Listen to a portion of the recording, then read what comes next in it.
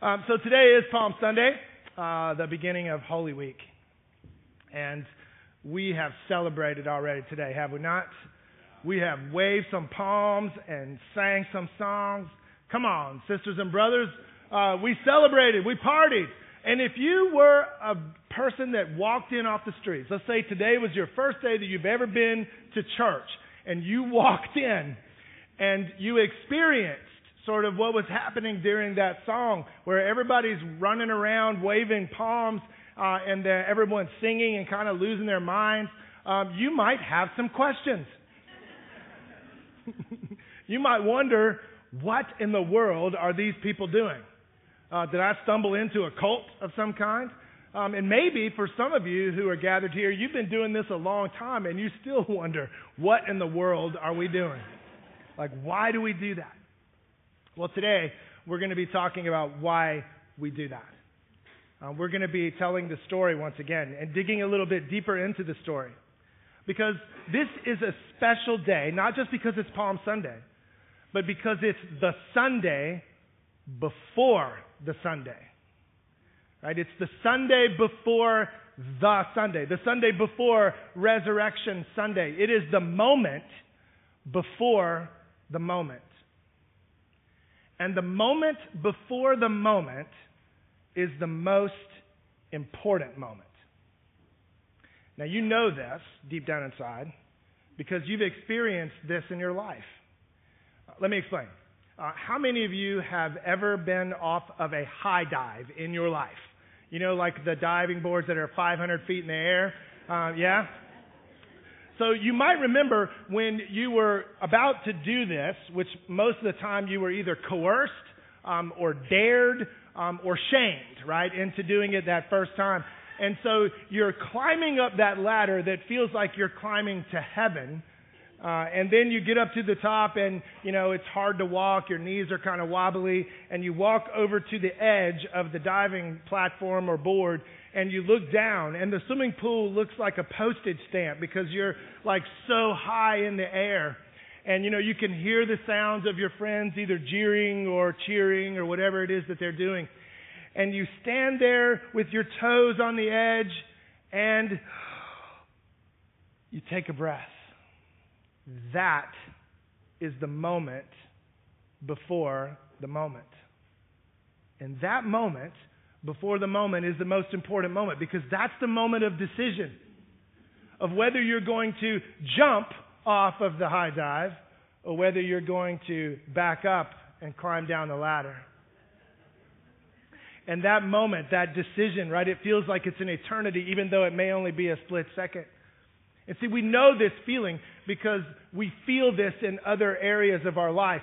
We've had those moments of decision that we've had to make where we knew that whatever was ahead of us was uncertain, but it could be incredible, but it was uncertain, and we didn't know exactly what to do. And so we had that moment as we were standing there on the precipice of whatever decision that we were about to make, whether it was a decision about a relationship, about a career, about a family decision, or even about our faith.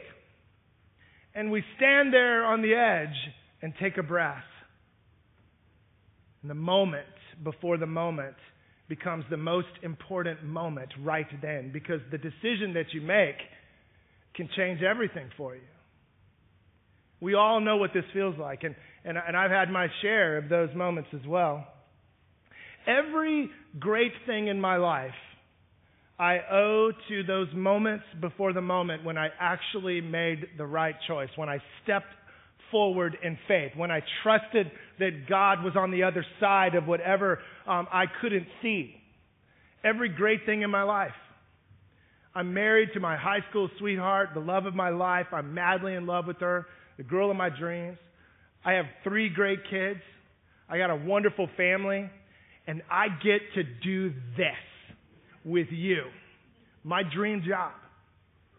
All because there were moments in my life, the moment before the moment, when I had to make a decision and I stepped forward and I trusted what was on the other side was something that God had in store for me, that God was there already. Like Jesus said to his disciples, I go to prepare a place for you.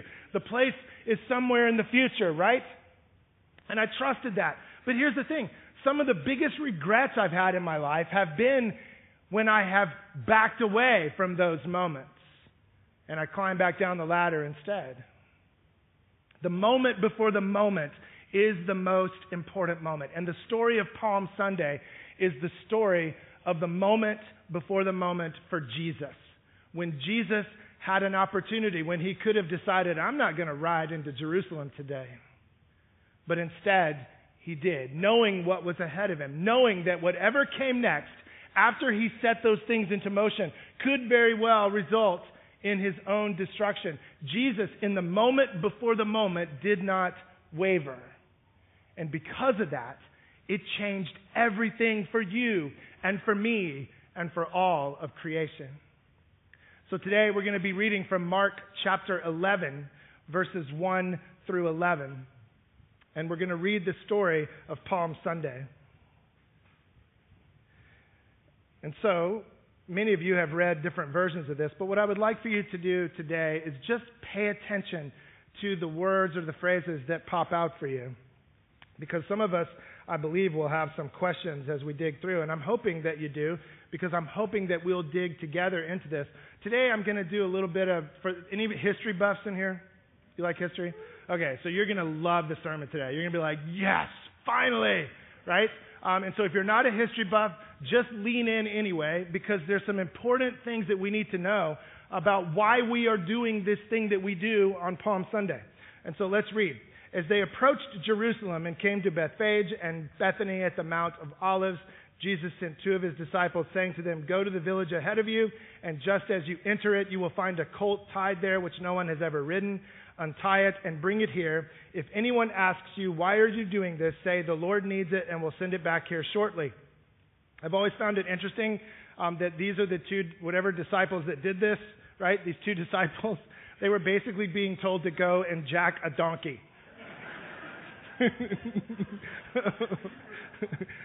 I mean, some of us get called to do other things as disciples of Jesus. These guys had to go steal a donkey. They went and found a colt outside in the street tied at a doorway. As they untied it, this always makes me laugh. Some people standing there asked, what are you doing untying that colt? And they answered as Jesus had told them to, and the people let them go. So that's when you know, like, something's up, right?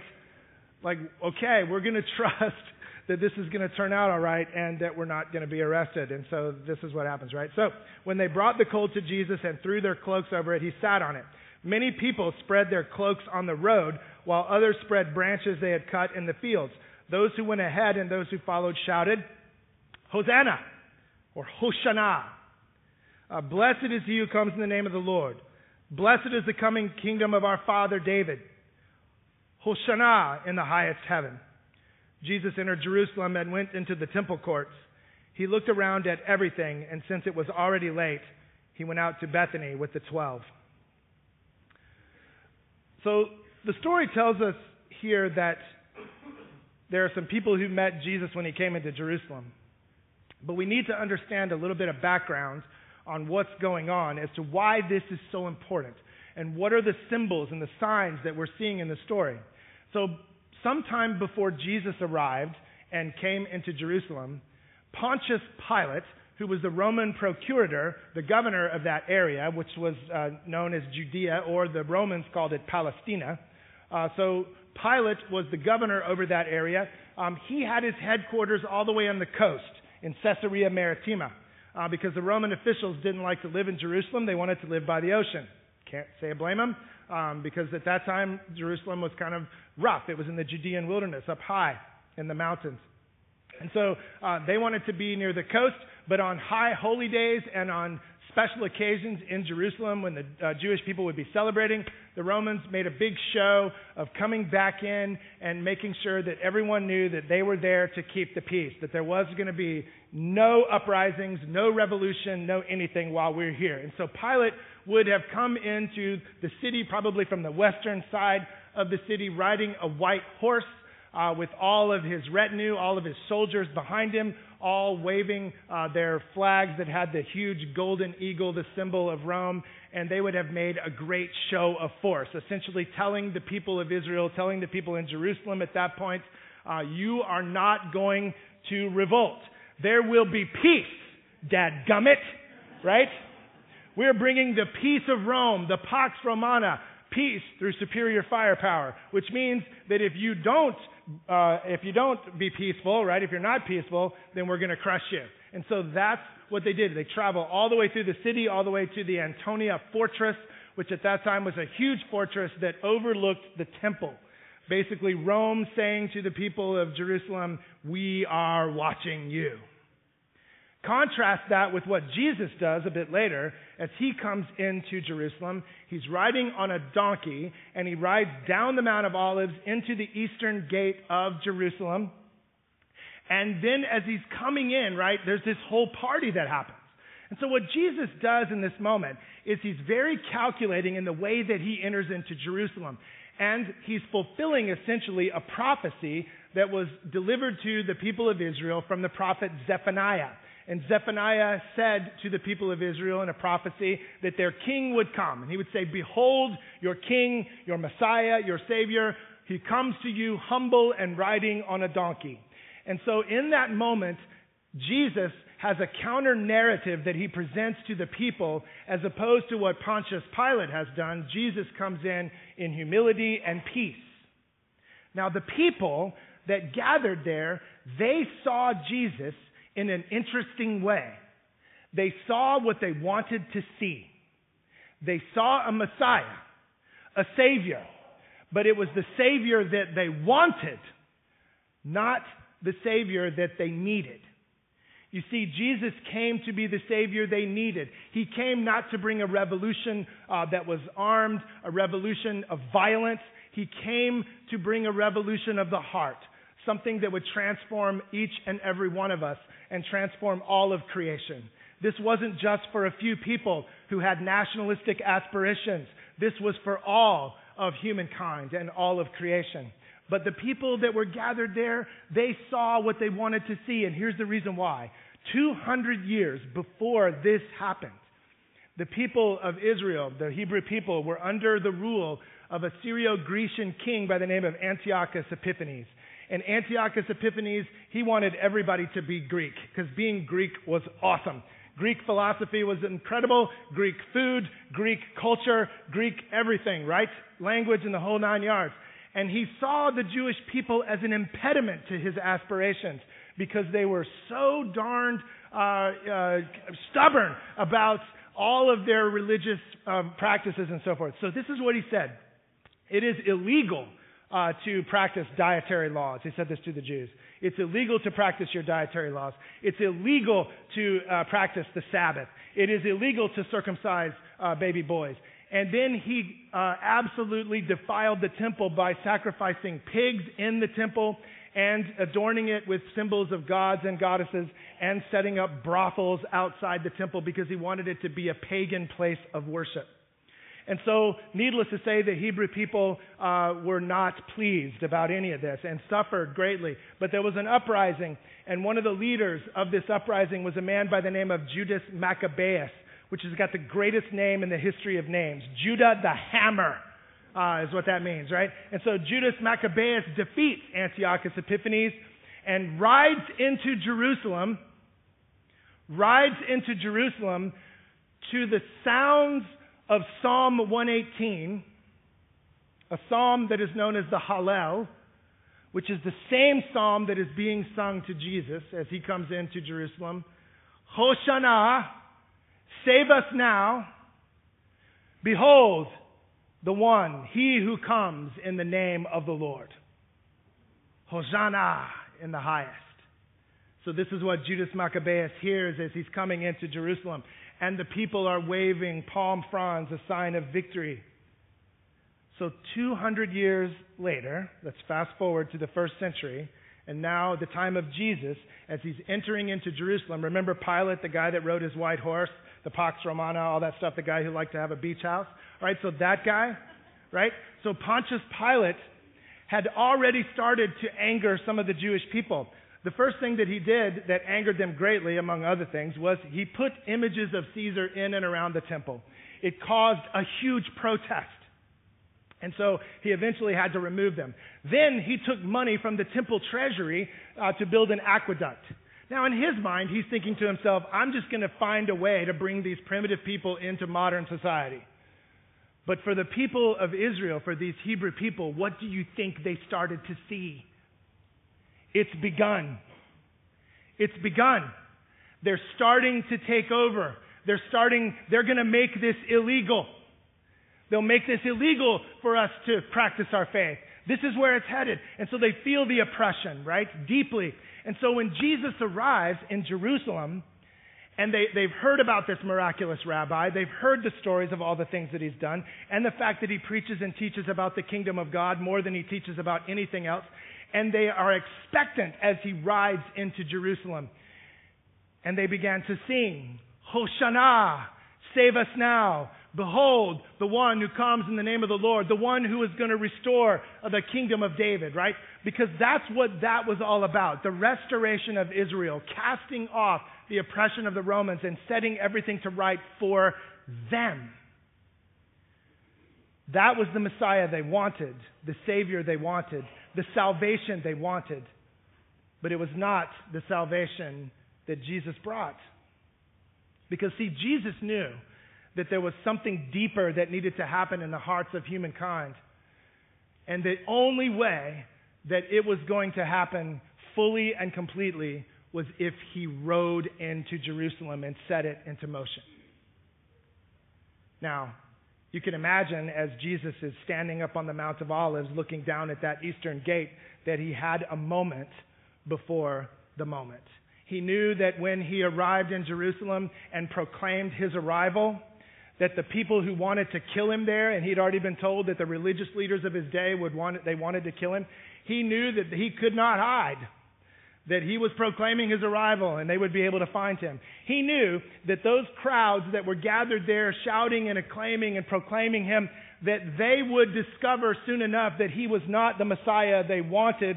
He was the Messiah they needed, and they didn't think they needed that kind of Messiah, and they would turn on him. He knew that his followers, those who were putting their coats on the donkey and throwing him down in front of him, that these disciples would betray him and deny him and leave him to die alone.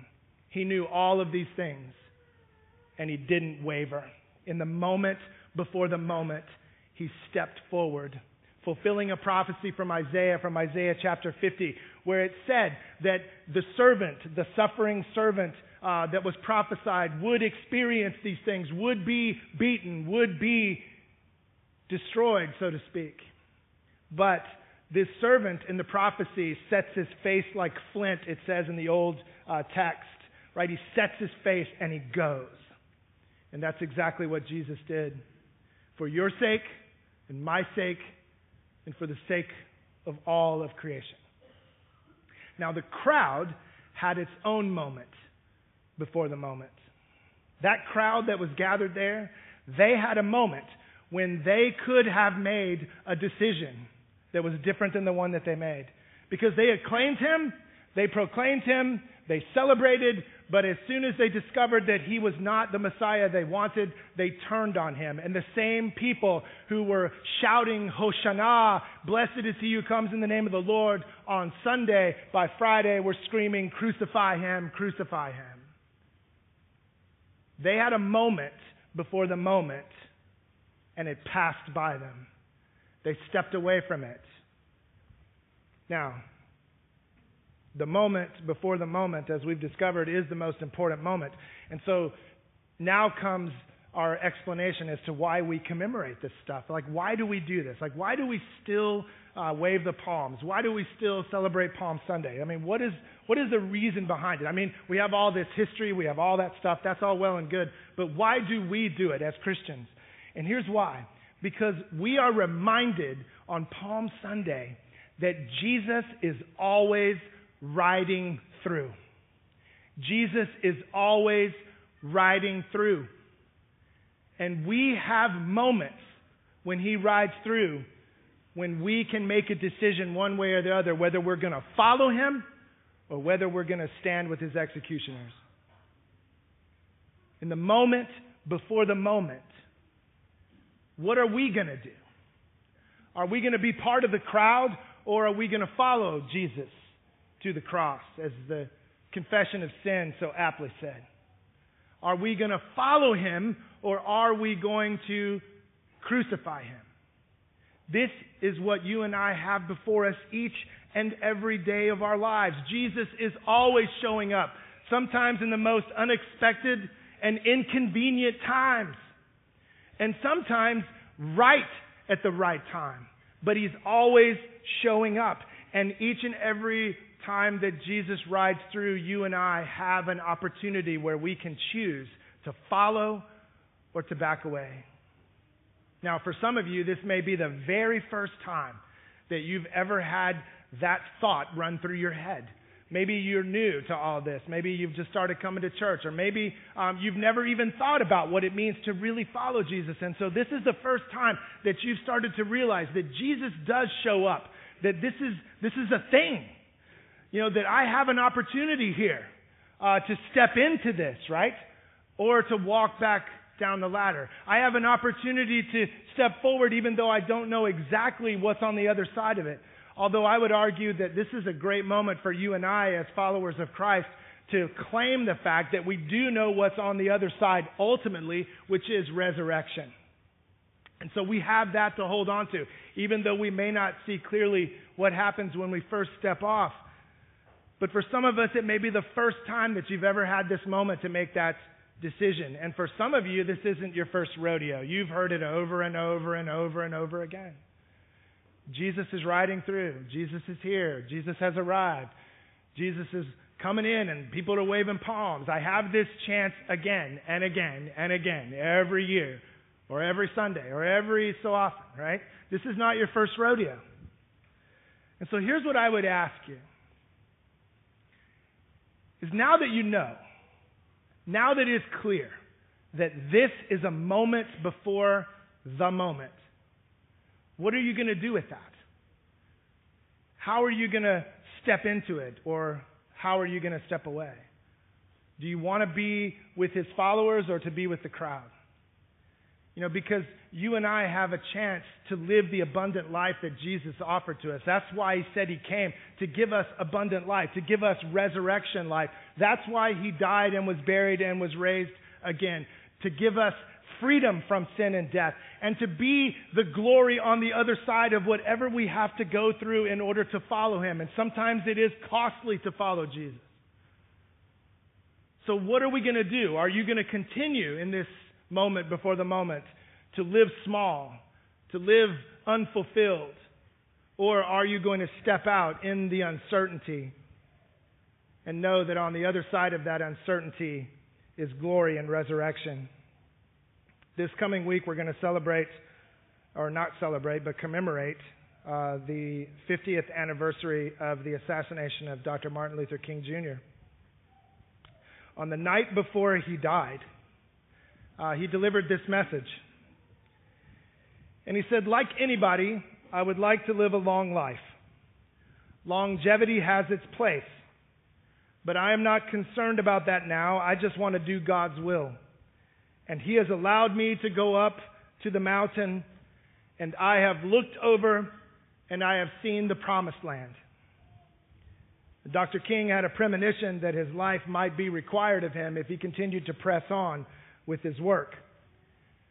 But in the moment before the moment, he did not waver. And he continued to step forward and to follow Jesus rather than stand with his executioners. Now, for you and I, almost never are any of us called to make our life a living sacrifice, right? But we will sometimes, if we decide to step into following Jesus, be called to die to some stuff. And so maybe you're being called today to follow Jesus and to die to addiction. Maybe you're being called today to follow Jesus and die to your pride and your selfishness.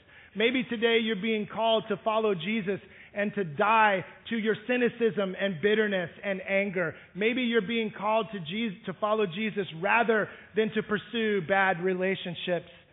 Maybe there's something in your life that you just need to die to in order to really and truly follow him and to be with him during resurrection. This is your moment. How much longer are you going to walk around feeling as though you could have had so much more, that you could have been so much more happy, that you could have been so much more fulfilled, that you could have been the person that God had always dreamed for you to be? This is the moment before the moment.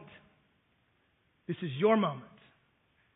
And as you stand there and you look down and it's uncertain, take a breath and know that the one who holds your future, the one who has created a place for you, is on the other side of whatever step that you might take. Because the moment before the moment is the most important moment. Hallelujah. Amen. Let us pray. Good and gracious God, we are humbled and grateful to be able to be here and to celebrate this day, to commemorate your Son Jesus' arrival in Jerusalem, setting so many things in motion, Lord, that God, it's hard for us to imagine how much courage and how much bravery it took to do what he did, knowing what he was facing, Lord. And we know that this is what we're called to do as well. That if we're called to follow Jesus, that it may be costly, but it may be costly most of all to the things that we need to get rid of, the things that we need to die to. The old people that we used to be need to fade away so that we can be raised to new life in abundance. Lord, I pray that you would give that vision and that desire to each and every one of us who are gathered here today, that in the moments before the moment, we will make a good decision. God, we pray all these things in the name of your Son, Jesus, who taught us to pray. Our Father, who art in heaven, hallowed be thy name. Thy kingdom come, thy will be done on earth as it is in heaven.